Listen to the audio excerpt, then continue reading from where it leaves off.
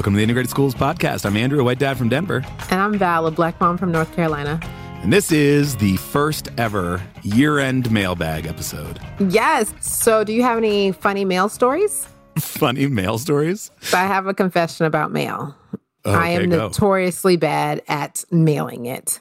Yeah. And I've been married for 15 years. And the very kind guest who attended my wedding never got their thank you letters. But it's not because they aren't. Yet. They haven't yet gotten their thank you letters. But they have stamps. It's not even that they are not written. You just have to take them handwritten, to the mailbox. Stamps, addressed. They just never. You don't want to rush it, Val. They never made it. They never made it. Make sure they haven't yet made it. Don't give up. They haven't yet made it. I'm sorry. Thank you for coming to my wedding. Count it. Yeah. Count it. I feel bad for our postal carrier. He is overworked and underpaid. Crazy. Oh, my. All right. Yeah. Shout out to all of our people delivering mail. For real. We appreciate you. None of the questions that we have to answer came through the Postal Service, however. They all came in via electronic form, direct messages on social media. Shout out to everyone who's getting our electric mail to us. Thank you. Thank you. Thank you to the internets. Yeah. So we've got some great questions, and we're just going to jump right in to maybe kick things off here. Alex asks, during the Integrated Schools first webinar, one parent mentioned the challenges of birthday parties, and all the other Integrated Schools parents knowingly laughed. As someone whose child is not yet enrolled in school, what is the story with birthday parties? Any pitfalls to avoid as we strive to know better and do better?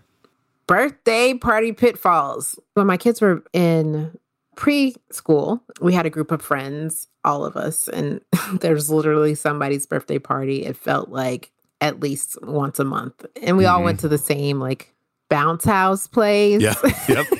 Same pizza, same everything. And the kids never grew tired of it. Our family was the only black family in this group, which was fine at the time. I think, looking back now, we never had conversations about race with these folks, but the idea that our children kind of define our adult social group, we create these groups based around our children and access to school, and so we get friendly with folks our kids go to school with, even though they wouldn't necessarily be folks that we would hang out with all the time. And so I think there was a lot of, it didn't feel like pressure at the time, but there was the expectation that we kind of hung out together and our kids were involved in the same things. And and then after the 2016 election, none of them talked to me. So that's the end of that story.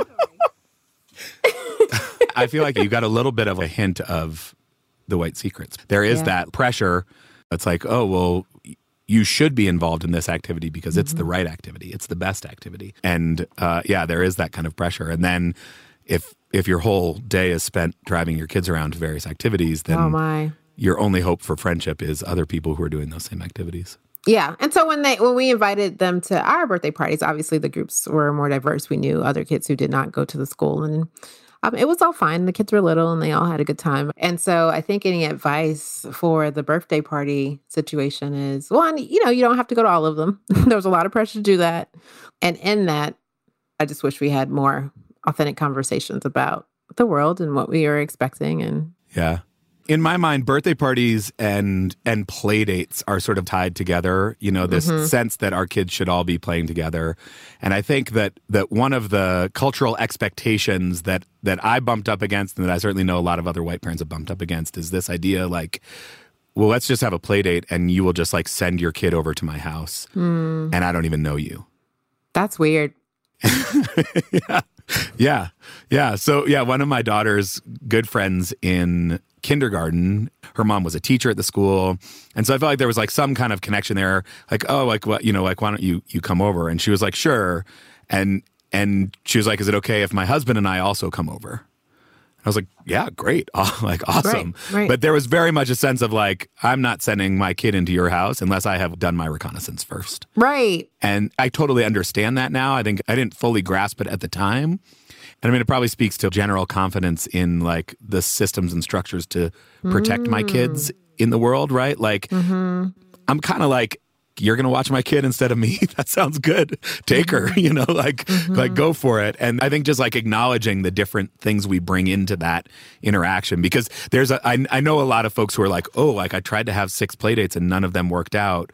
So like I must be doing this wrong, or my kid's not making enough friends, or like there's this kind of like pressure to like your pressure to go to all the white birthday parties. There's this like sense, okay, I showed up in this integrating school. There's only a handful of white kids. I want to like have play dates with some of the black kids because I want to like expand their horizons. And the parents are kind of like, yeah, not going to happen. And it can feel like failure, I think. That's interesting. You're seeking some belonging in this community. I'm trying to figure out how parents can do that authentically, right? Because the birthday parties are not for us per se, right? They're for the kids to hang out. And so maybe that isn't the place that we have really meaningful conversations. Yeah, the like tool for building connection and building community that might happen at a mostly white school is often play dates. And I think that for parents who are showing up in integrating spaces, like setting that aside and figuring out other ways to try to build community, try to get to know people. I don't know what the things are, but I think asking someone to trust you with their kid may be a leap too far, at least at the very beginning. Did you have a lot of those play dates growing up? Because I was thinking about my own experience. Like we had like a set of friends. I could go over their house whenever, my mom had been friends with their mom forever, but we didn't do a lot of play dating. Yeah, I start to feel like an old person because I feel like back in my day, Embrace the it. block, there were like something like 18 kids under the age of 13 on my block. And so there was this real sense of like, it was a village a little bit, like everybody's parenting everybody. In general, it was sort of like, yeah, you just like go everywhere. And I wish that my kids had some of that. And there's this sense of like, everything needs to be scheduled. And I think that may be where like the drive for playdates come from. They need X number of minutes of playdates every day. And then there's, okay, well, so let's schedule it because it's not going to just happen automatically. I'm nodding vigorously over here because, when you were talking, it really was like, just go outside. And whatever kids were outside, leave me alone. Those were the kids you played with. Like you played with the kids in the neighborhood because there wasn't so much structured time. And so when I like look outside now and I'll tell my kids, y'all go outside. One will, the other one was like, there's bugs. And so, but he'll just go outside and play basketball by himself. And I'll say, hey, there's a kid who waits in front of our house for the bus every morning. I'm like, you want me to like ask him his name, see if y'all want to play basketball? And my son's like, please please don't ever do that. And so I didn't expect this to come out of the birthday question conversation, but I think what you shared was a significant aha for me, is that in the scheduling of all of these activities for our children, to make them like the perfect model or prepare them in the perfect way or to set them apart from other children, we lose the authentic opportunity to say, just like go outside and play and meet some kids, make some friends. Yeah. And then I think, layered on top of that is like how segregated so many neighborhoods are. If you want your kid to have a diverse group of friends, just like going outside may not actually get them there. Right. They may be surrounded by other kids who look just like them if they go outside. One of the real benefits of my kids being in the school they are is the group of friends that they have built who are all different from them in all sorts of ways. I want to be able to foster that, but I think it's easy to show up as a white person and be like, hey, like, send your kid over to my house. Parents are like, nope. Not going to do it. No, I'm not doing that. Nope. I don't know you. Nope. Absolutely not. Thank you for that question, listener. Thank you, Alex. Let's see. Tom wrote to us on Twitter. For those of us who follow your community but don't have school-aged children, what are effective ways for us to engage in a mission that is in line with, but perhaps adjacent to, that of integrated schools? How can we show up as maybe formerly school-aged parents, or thinking about someday becoming parents, or maybe not really on the parent train at all? Yeah. How do people support the cause? I think that's an awesome question because I'm graduating soon, right? And I hope, and soon is relative, but you know how years go these days. It'll be no time. And so I imagine myself to continue to be a fierce advocate for this cause. And I think for me, I'll probably be able to show up a couple of different ways. I'll probably have a lot more time to go to school board meetings. It seems like people without school age kids are spending a lot of time in school board meetings these days. Yep. So I'll have time to do that. And that's an example of being more civically active in what's happening, right? And understanding that having a highly educated and, equitably educated population helps all of us, right? And so I'm not supporting efforts that undermine the funding of schools. I'm talking to other people about those very things. I can certainly volunteer in schools. Yeah. And I can volunteer in a school across like a racial difference, right? So that it's not just me in my own community. Like I'm actually trying to work across difference. What are some of your ideas? Yeah, the volunteering in schools piece definitely, like that's been on my mind a lot lately. I think particularly given how stressed out teachers are right now, thinking back to the last episode and, the shortage of just like adult bodies to show up in schools, whether that's to clean the bathrooms or watch the kids or serve lunch or whatever it is, like just actually showing up and setting foot inside of a school, both take some strain off that school, which is great. But also certainly across difference, you end up seeing a school, particularly a school that maybe like everybody in the neighborhood talks about as being terrible or failing or some other way, has like a bad rating. I think when you actually walk inside a lot of those schools, like, oh, like, look at those beautiful kids who are learning. Look at the love that's in this building. Look at the things that are going on. And so I think that is powerful. And then, I think, you're right, showing up and advocating for policies that are actually beneficial. But I think your ability to do that is even greater if you have spent some time, you've become part of a community. So even though you don't have a kid, and to your point, it's not like a purely selfless act. Right. If our schools are doing better, we're all doing better. We all benefit from it. And so showing up and building community in a school and by volunteering, by getting to know some kids, by getting to know some teachers, then it's like, oh, you know what? You know where my voice would actually be really helpful is at the school board because they're talking about closing down this school. Right. Add my voice to this cause in some way. And I feel like that's another opportunity. Yeah. I appreciate the question because I think it's easy to lose sight of such an important institution when you don't have a loved one actively participating in it, right? So understanding the importance of schools is awesome. Yeah. Thank you, Tom. Thank you. I think we've got a quick one here. Dana asks, where are the school districts with high percentage of Black and brown students who have ongoing meaningful feedback loops where parents, including non-English speaking parents, are made to feel like partners in their children's education? Well, I certainly believe that there are pockets of those places, and they are probably primarily staffed by Black and brown educators who are committed to that type of work for their student body. If I think about just general public schools, I think this is when you insert the cricket noise. And not to be mean, but I think we have so much work to do in ways that affirm the dignity and humanity of all of our students. And again, you'll have pockets, you'll have teachers who are doing it. Right. You'll have some schools that are doing it. But I think if we look across the country, and I've been looking, I want to know, I want to visit, I want to see, I want to learn from the kids and the educators who are in that building and hear from the parents. And I don't have a good answer for that. Yeah. If it was happening at scale somewhere, we would know about it. Yep. I think there are also probably a lot of teachers and administrators who would like for it to happen, but there are so many structural things that are in the way of that, just in terms of the demands on their time, the structures that exist for meaningful feedback, and even just the kind of the ways that the kind of professionals, the people who have the PhDs, not that there's anything wrong with getting a PhD. Yeah, better not be. I'm close. But, that there's this sense like, well, they're the experts, and so they must know. And a sense that expertise is more valuable than the expertise of the parents and the families. In the sense of like, well, parents don't really know what they want because they don't understand the literature and they don't know this thing and they haven't read this study and whatever. And so it, both serves to not allow the space for parent voice to show up.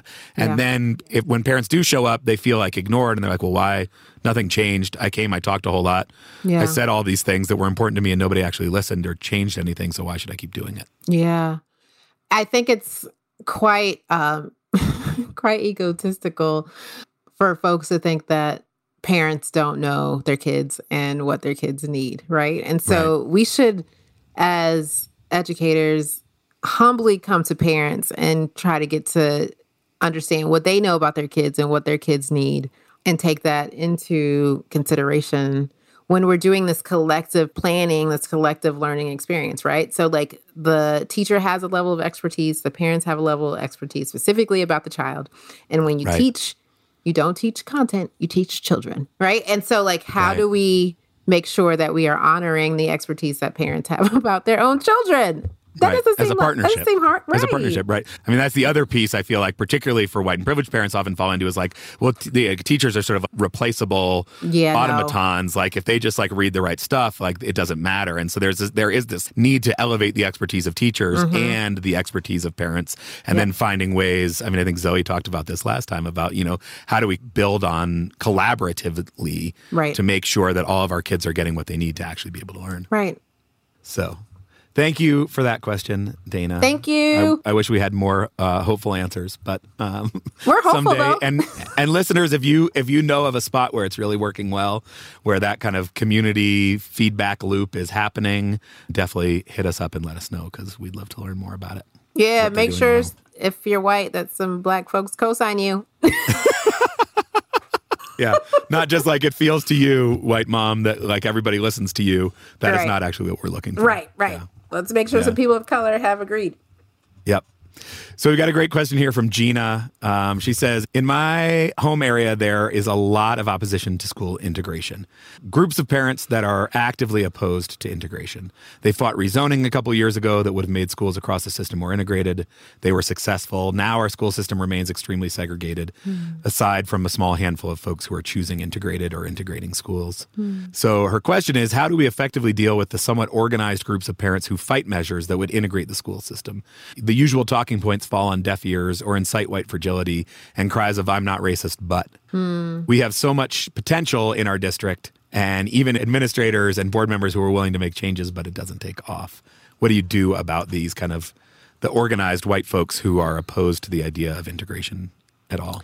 Well, there can definitely be organized white folks who are in support of integration, right? And I think one of the things that I wish I saw more of is people who are not working from a place of fear and actually speaking out in support of that.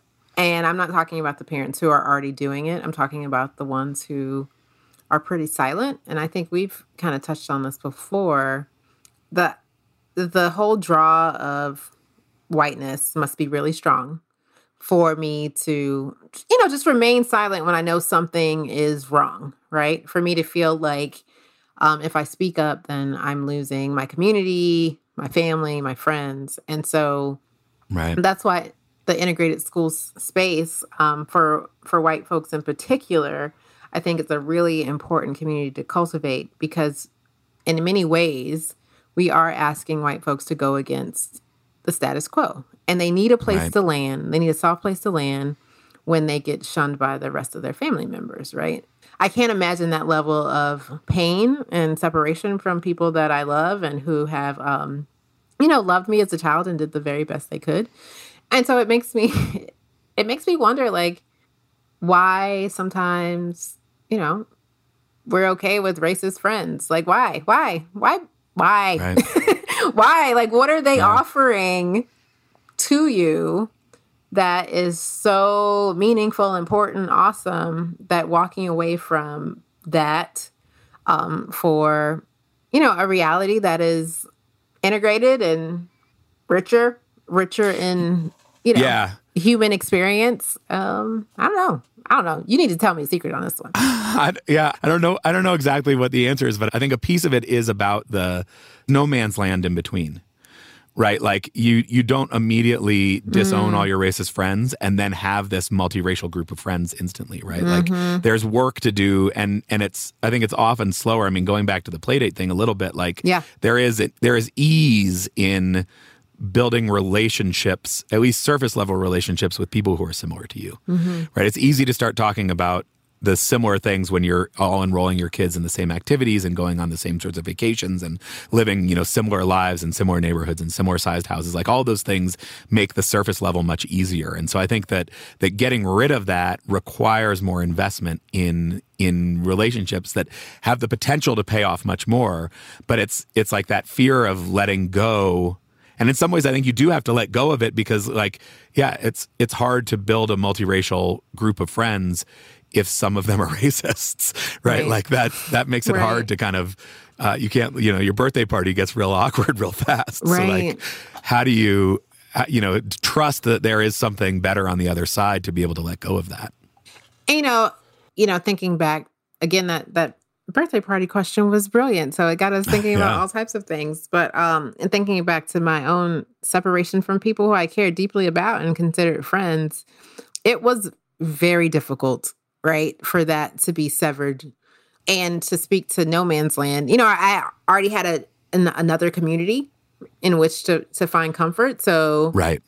That was just my kids' school community. It wasn't my whole life, my whole community. And so if it's your whole life, right, and who knows how long that middle time is, right? When particularly in the midst of COVID where you can't actually like meet new people or be in, I mean, that's really tough. And so I'm imagining white folks who are pro-integration feeling super frustrated when they look at their neighbors and their friends who they know could be speaking up for it and aren't even in opposition, but are just silent, right? Yeah. Being like super frustrated with that, right? Because you are offering them a place to go. You are offering them a vision and a future that is more of the communities in which we want to live and grow and learn.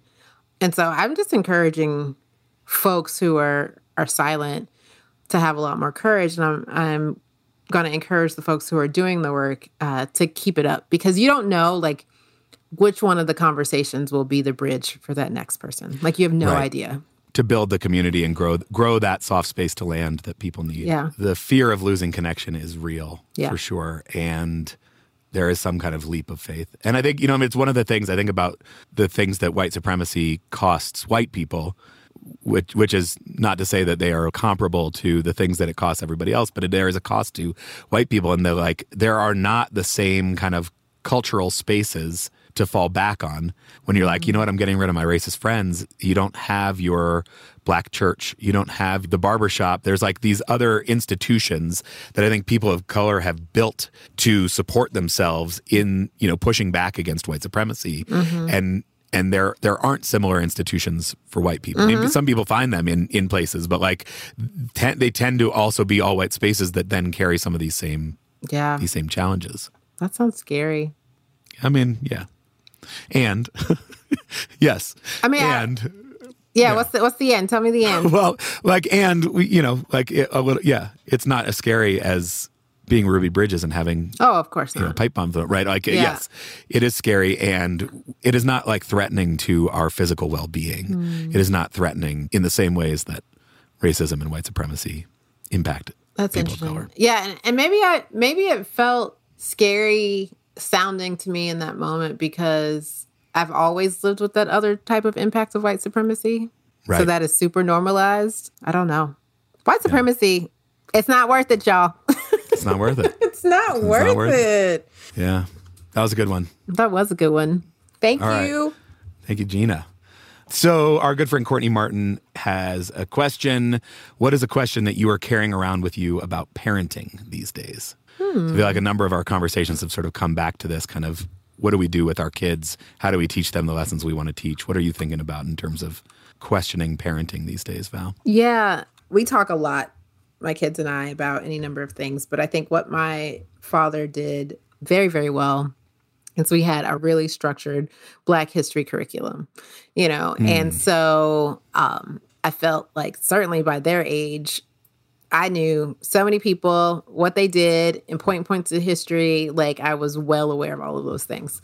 And while my kids are able to make connections to present day injustice and like generally broad historical injustices, like the specificity that I knew folks and their contributions, I haven't given that to my kids in that same way. And so I was just thinking about that this week actually, and ways in which to do that, so that they are equipped with knowing like what contributions Black people specifically have made to this country that aren't just like generic. Why do you think that is? Why do I think that you haven't done that?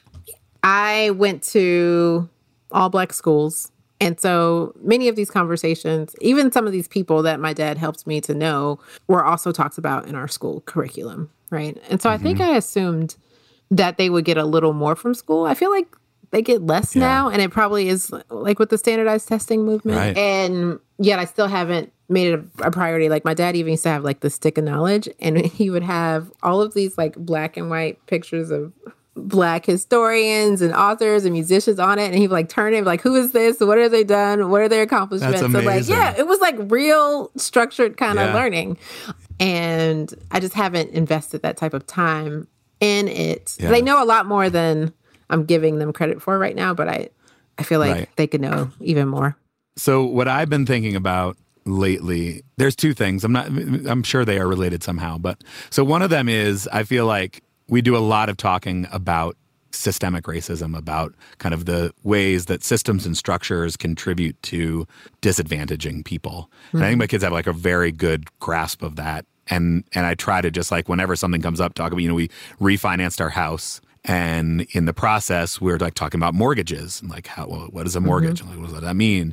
And like very quickly talking about redlining and talking about, generational wealth and the ways that like we were able to buy a house was because my parents had enough money to loan us some money for a down payment. And they had enough money because their parents had enough money to loan them some money for a down payment. And kids are like totally with it. They got it. And one thing I'm struggling with is to move out of the kind of policy systemic realm and into the more interpersonal realm. Okay. And I'm not sure that the kids would notice the kind of interpersonal ways that racism and white supremacy plays out in their day-to-day lives. Why? Like, I'm not sure that they're as attuned to it as maybe they should be. Why do you think they wouldn't notice? I don't know. Maybe they would. Yeah. Maybe they would. We haven't had as many conversations about it. I mean, I ask them sometimes, oh, you like your best friend who's Black, like, do you notice the teachers treating you differently? No, not really. And I feel like probably some of that is real because there is a lot of talk going on at school about those sorts of things and may not be showing up in quite the same ways that it would. But it's also just like it's a harder place. I mean, even right now, like that's a harder place for me to go. It's a harder place for me to talk about with them. Yeah. I think that was me wondering if your intentionality around their school and their friends is why they might not notice it as much. Like if your children current level of critical consciousness were in an all-white space, would they then notice it in that interpersonal way? I went to all Black schools, so if you would have asked me then, I would have known it from like a systems way, but certainly not in the way that we were treated at school. And do you think they have the language that they need to talk about it? That's a good question. Yeah, maybe they. Yeah, that may be where my like concern goes. Like, I'm not sure that they do. What is the actual language for white children talking about what they see in terms of racism around them? Like, what language do they use? Is it different? What language is it for Black kids? This is racist. My teacher's racist. Yeah. Yeah. So what's really interesting about that, like I think that on the one level, like, yeah, I think they should, if they see racism, they should call racism. But I also worry that there is this, that it just like, people start just like throwing that around. Like you said Black, so that's racist. And sort of like losing the context. Like, oh, like, pass me that Black crayon. Oh, that's racist. But so I think that's one piece. Kids do that too. But I think the other piece is like, I don't want them to only associate the explicit, outwardly hostile acts of white people as racism, because I think that's a way that we white people can distance ourselves. Like, well, that's racist, so I'm not racist, so I'm not part of racism, so I'm not like I didn't tell that Black kid that they can't come into the store, so if that's racism, I'm not doing that, so like my hands are clean. I have a story that I think better answers the question about the language. So my daughter's in 5th grade and they were like in a circle for reading time. And the teacher asked them to imagine a cold winter day. You have on warm socks, there's a fireplace, and you have some hot chocolate. And a white child touched my daughter on the head and said, I have my hot chocolate right here. And so my daughter, she felt emotion, and the teacher didn't say anything. And this is the story that she recounted to me when she came home. which I appreciate her having, coming and telling me about what happened. And I said, "Oh, you had your first microaggression." and she was like, "What's that?" Right. And so I think children are able to tell the stories of what is happening to them. And it's up to us to help equip them with the language. And I asked her why she didn't say anything to the teacher. And it was a white teacher. And she thought the teacher would say, like, "It's not a big deal. Don't worry about it." She didn't, right. It was just a joke. Right. So in that 5th grade moment, she very much felt like the impact of that. She didn't know to call it a microaggression, but she knew that she felt something about it, right? Right. And so I do think through their stories, children can share the experience, and it's kind of up to us to help give them the language. And maybe one way to do it is through media. Like, you all are watching something. How do you think so-and-so felt? How is this like an interpersonal type of example of what we talk about on the systems level? Yeah. Yeah. So that's a good idea. From what I know about you, I cannot imagine you living in a way that you are engaged in these conversations weekly and not committed to making these changes for your children in real time. So I appreciate that. And like there's no shortage of work to be done. None. I think that's the piece of it, is like, it's always, no matter what I do, they're constantly getting the other messages, and so I could try to like put them in environments where they're less likely to get them. I try to put them in, social situations but even in the best of circumstances, they still live in America. They're still watching TV. They're still like, it's like this constant refreshing and constant like, oh, yep. Hey, here it comes again. Those points that you made, I feel like, are exactly what I do, except my content has to be in their positive racial identity development. Because they're constantly getting the other messages. Right. It's a constant refresher. Your act of helping them unlearn, mine is to actively help them learn, to kind of make up that balance for our young people.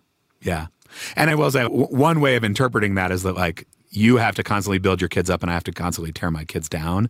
And I don't think that's like it at all, right? Like, my kids are more comfortable in their skin, are happier, more well-adjusted, the more that they understand that racism exists, the more they understand that there are ways that they are benefiting from being white kids.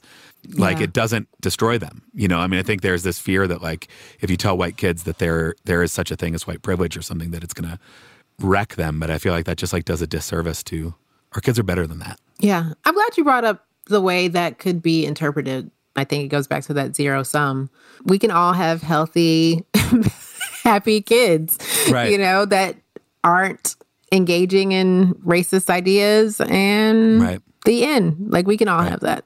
Yeah. Right. Yeah. And like, taking away white superiority from my kids does not make them inferior. No. It actually like broadens the possibility for them to be better people. Right. Yeah. Can I tell you the other parenting thing that I've been struggling with? Yeah, I'm listening. So it's about ancestors. Okay. So I've been thinking a lot about ancestors, about, kind of the another thing that white supremacy has cost white people. Not to make a theme out of the episode, like, woe is us white people for white supremacy, but we brought this on ourselves. But is the like disconnection from our history, from our heritage, from the like generations that went before us. And similar to the conversation we were just having, there's like a tricky balance to walk here. Because on the one hand, I have a real desire for my kids to feel connected to the generations of people that came before them, to my family, to the Hungarian stubbornness of my grandfather that like shows up in every conflict I have with my daughter. There are these ways that kind of you see this, and I think that that's really important to tap into. And you can't go very many generations back. And so my father's side is Jewish. My mother's side is, European, has been here for a long time. But like, you can't go very many generations back before you run into some really problematic ancestors. And I struggle with, how do I think about acknowledging those ancestors, acknowledging the things that I have taken from them, that my kids take from them, and the ways in which they were wrong, the ways in which they were problematic. It doesn't feel super complicated to me, because everybody has problematic ancestors. Like, do you know one family that does not have a problematic ancestor? Not a one, right? And so I think understanding that and acknowledging that Because what is the desire that you feel to present a pristine image of all your ancestors? Where's that coming from? I don't have that desire. Mm-hmm. I don't want to like ignore or minimize the harm that my ancestors have done. I want to acknowledge that and acknowledge the good things. Sort of like try to hold both of those things. Maybe I just have to hold both at once. Maybe it's not actually that complicated. That's what I was going to say, but well, I think you can say, man, you know, your ancestor XYZ, they were gritty and held on and had a farm and did great things. And also they also made sure that people of color couldn't farm. And so there are certain things that we want to keep and certain things that we know we need to get rid of. Right. And, yeah. And I do think some of the answer may lie in, you know, if you're thinking back 4, 5, 6, 7 generations, what are the next 7 generations? And how do you like, we are here in this moment between, you know, spans of generations. How do we think about taking what we've gotten and leaving something better for the next generations that come? I just had a vision of like an anti-racist journey family tree for white folks. All right. Yeah. Right? Like, yeah. You're on your way. And so, yeah, we weren't always there. But such and such granddad did this and such aunt taught me this. Yeah. I wouldn't be here without the steps that are each, It's generational work, Val. It's generational work. And that's why white folks need an anti-racist journey family tree. Yeah. and if it starts with you, that's cool too. Yeah, right. Maybe you're the first. Maybe you're the first. I'm not the first, for sure. And that's very cool. Yeah. And I think, as you mentioned earlier, you know, our children can handle like these complex ideas. We often, as parents and sometimes as educators, present these binaries where we can be like, yeah, it's super messy. And actually, our kids are okay with that. They are. That was a good one, Courtney. Thank you. Thank you, Courtney. All right, I've got one here from Aaron. It starts out with a lot of love for you, Val, so I'm going to read it all because it's good. I've been meaning to write you to let you know how much I appreciate the addition of Val's voice to these conversations. Me too. As a biracial mom raising mixed kids, teaching in a diverse school, my racial experience is often in between. Understanding how whiteness works in school culture, particularly the impact of resourced white parents, is really important for looking critically at the school where I teach. And it's also important for me to acknowledge the privilege I experience because of the way I look and am perceived racially, especially by white people, even though I identify as Black or biracial. The Integrated Schools podcast has been really useful to me, but it's sometimes been hard to find my experience reflected in conversations about race only involving white people. I really appreciate this season and the real-time example of productive cross-racial dialogue. She's also giving you some love.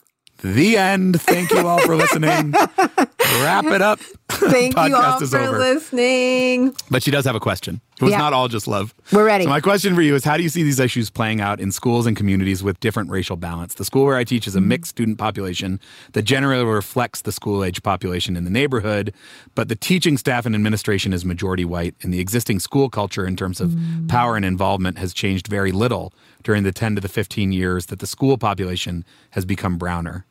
As a self-described liberal or progressive community, there's plenty of talk about celebrating diversity, helping students and families of color access or join school structures, but there's no discussion about systemic racism in schools as a barrier or the need to actually change how schools and classrooms operate. The unspoken guiding assumption is that the responsibility for greater integration and involvement lies with students and families of color to, quote, join in. Most of the white teachers and parents either pretend not to notice how race functions in the school or don't believe that their behavior and assumptions contribute to this. What would it look like or sound like to work towards integrating a desegregated school? That's a good question. That's a great question. Yeah. Thank you, Aaron. All right. Aaron, where do we start? So, you know, I find it interesting and not all that unique to the community that Aaron is describing. Like, this happens in many places all over the country, right? And part of the idea is probably rooted in just having a misunderstanding of history generally, because that's often how our history is taught, right? Like, the people of color are the add-on to the white American story. Right. So when our whole country's existence is positioned in that way, it's not surprising that that's how those ideas will show up in schools. And folks of color actually have really good ideas about how their schools should be run. It's not valued in the same way that white parents' ideas are. And then we know that when we start talking about changing systems, I believe that every little person is their own little system, right? And so that means we have to change ourselves. And so how attached am I to my gifted and talented program and the ways in which I do that? It's the way that it is, and it has to be this way. And so, right. I can't change that for Black and brown kids. They can join if they meet the requirements, and the requirements just happen to be a teacher has to recommend them, but it just so happens that teachers don't always see their gifts, right? So the work that has to be done, it's so complex. We need to have conversations about race and racism in schools, because these young people will grow up and they will lead systems and they will become the realtors, the principals, the gatekeepers. And because we have missed that opportunity to have the conversation in schools with so many of us, I'm talking about us as adults, we have to figure out ways to have adult education programs around this as well. I think specifically in schools, professional learning is a significant way that we can make inroads. And I often wonder, what do we do for parents who are wondering, about these things and have avenues for them to learn? So I'm incredibly grateful for the community you all have, because you can leave school, you can graduate with a master's degree and having never had any of these conversations, you know. And unfortunately, that's how many folks are entering it, including teachers, which is kind of scary. Yeah, I think, that piece of what parents can do is not be silent. Like you were saying earlier, is show up for the teacher who wants to have the conversation about it, to ask the teachers, hey, are we talking about race at all? You know what? Particularly right now. That would have gone a long way for me. If a parent came to me and said, hey, I would love, thanks so much for having that conversation, or I would love it if you had a conversation about race. I remember one of my children's teachers, it was a world history class, and she essentially sent an email home apologizing for having to teach about Islam. And the email was written in a way that felt like she was nervous about parent pushback for teaching it, right? So I replied right back, thank you so much. We can have much more of this. I want my kids to be exposed to all types of things. And this was several years ago. It was 2 years ago. Yeah. I mean, I feel like that, turn that up to 11 right now. All of the laws that teachers are right. I don't even know if I can teach this book. I don't know if I can say the word black or white. I don't know if I can identify that Martin Luther King was black. Right. Yeah. So it's rough. So any type of support that parents can give educators who are courageously having these conversations would be great. I don't want parents, especially those of us who are committed to anti-racism and integrated schools, to ever feel ashamed about that stance. Right. And I think there's a lot of shame and fear around having that stance publicly. Because there's no shame or hesitation about having the alternate, right? None. That is loud and yeah. I would also, for teachers, shout out the Teaching Hard History podcast. So good. Shout out Learning for Justice. Learning for Justice, yeah. Great stuff. Okay, let's see. So another Courtney asks, is there anything that you can pinpoint that has shifted for you personally over the course of having these incredible conversations this season? You start. So I feel like there's all sorts of things. These conversations have been really a gift. If I had to kind of point to something, I think the power of and the need for having these conversations in multiracial community. This podcast has been just a gift to me in terms of all the people who are willing to come on. I've had a lot of experts and certainly lots of people of color who have been guests in kind of the expert role. And not to say that you're not an expert, Val, but that both of us are showing up in our role as parents. And having the conversations that way has just been really powerful. And I think I would have said that was important, but I don't know that I felt it in the same way prior to really digging into some of these things with you. Yeah.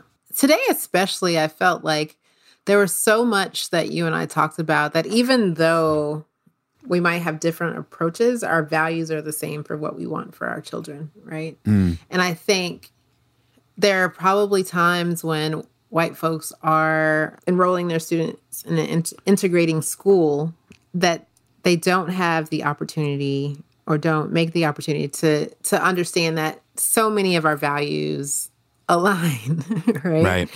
Right. Because the conversations aren't actually happening in the way that they are happening for us. I think a lot of times people just need the space to come together and have these conversations. So if I was the principal and I said, hey, we're integrating schools, this is what's happening in our community, love to invite parents in to kind of talk about what they're feeling, what they're thinking, what their hopes are.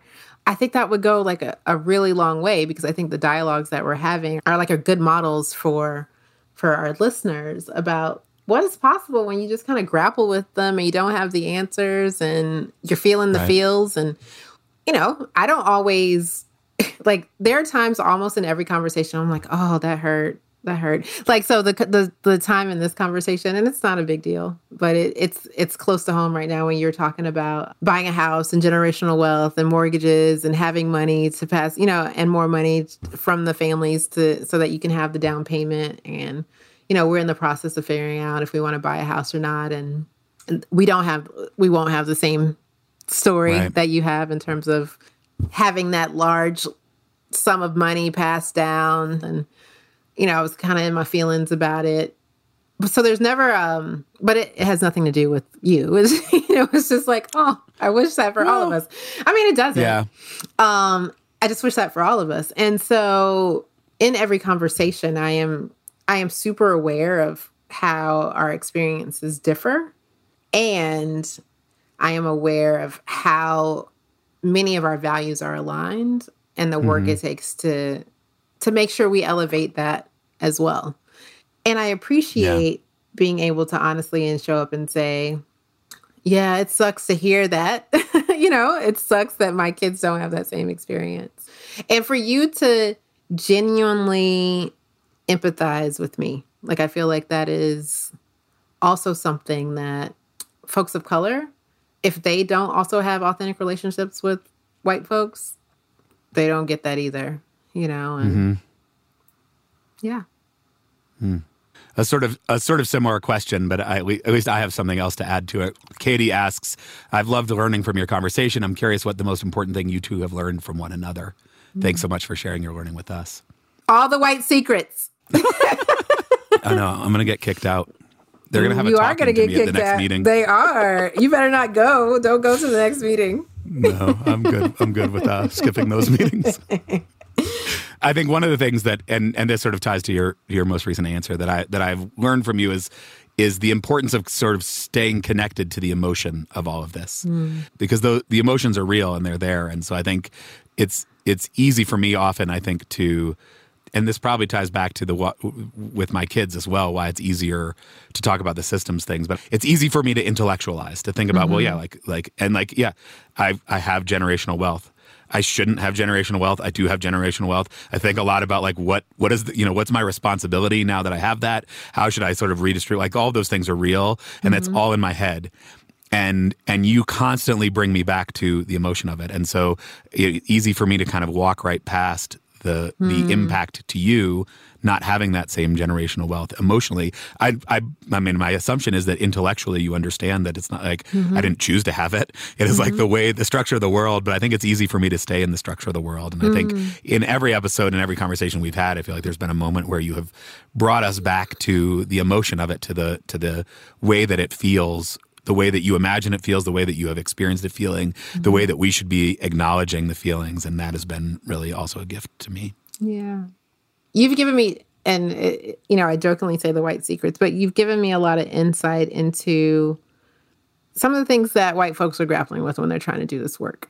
And I think that's important for me to know as someone who is committed to a future in which we do have many integrated spaces. It's easy to be frustrated with the system of white supremacy, and I think sometimes that frustration can be directed at white people specifically. And it's really easy to lose sight that there are humans also grappling with these very difficult things as they're trying to make change, generational change, as you say, right? And so all of these conversations, I think, deepen my own sense of empathy for just how much we all have to fight to get to the other side. Yeah. Because as I was, reflecting about the losing your whole entire community, that's a lot. And that's something that I won't ever have to sacrifice to do this work. So like there's things that you will never experience, like we talked about. Like I won't have the generational wealth, but I also won't lose my entire community by doing this work. Right. And so my generational wealth shows up a little bit differently from yours. That is it. And and it's beautiful. And like, my generational wealth puts a roof over my head, which means something. And there's this like beautiful sense of Black community that I don't get to be a part of. And I don't have something comparable to lean on. And I mean, I think, part of the work, one piece of the work of integrated schools is to try to kind of create some sense of that community, something to fall back on that is not about celebrating whiteness, but that is somehow celebrating white people. It's a struggle. It's a struggle. Because, right, on the one hand, it's like, it shouldn't be this hard, right? Like, on the one hand, it's simple. There is something, like, profound in loving one another. There is something profound in, like, we are all humans, and so we should just, like, treat each other that way. And we've got 400 years of crap to dig through before we can do that simple thing, and it's not easy for anybody. Yeah. 400 years of crap to do that very simple thing. But I think that speaks to the power of that simple thing. Yeah. I don't think as humans we were designed to live in a way that we're in opposition of one another, that we're hurting one another, that we are trying to be superior over one another. I believe it's possible to do that very simple thing and wade through that 400 years together. Yeah. Yeah. Well, I'm so grateful to you for and I feel like that we're like, this is not the end. You're still going to be here in January. Yeah, I'm coming back. We're not saying goodbye, but it is the end of the year. I feel like a good time to kind of pause and reflect on the gift that you have been in the podcast, in these conversations, but also just in my life. I'm so grateful for you and glad to be able to call you friend. I am too. Like when you got on today, I was like, it's our friend Andrew. Like I was just very happy to see you. So thank you for inviting me into this conversation, for allowing me to be my authentic self, and for what you're trying to do, the whole entire integrated schools community, in terms of making sure that the space is really integrated for all of us. Yeah. We got to be the model because, our time here is relatively short. So and how do we leave it slightly better? That's it. Pass on the baton at the end of our marathon to the next marathon runner and leave it a little bit better off. Well, we have lots more to come in the new year, many more conversations, much more to do. And in order to do that, listeners, I know it's a time where lots of organizations are asking for your support and contributions and money, and there are lots of worthy causes out there. And we hope that you have found some value in these conversations. We do not waste any of your time in the midst of these conversations trying to sell you toothbrushes or underwear. So that doesn't mean that this work is all free. So we would be very grateful for your support. You can go to patreon.com/integrated schools, join us, get transcripts and access to the happy hours and all sorts of things, and show us a little bit of support if this work has been valuable to you. Thank you all for listening and your financial support in this very important work that we're doing. And Val, it's always a pleasure to be in this with you as I try to know better and do better. Oh my gosh, next time will be next year.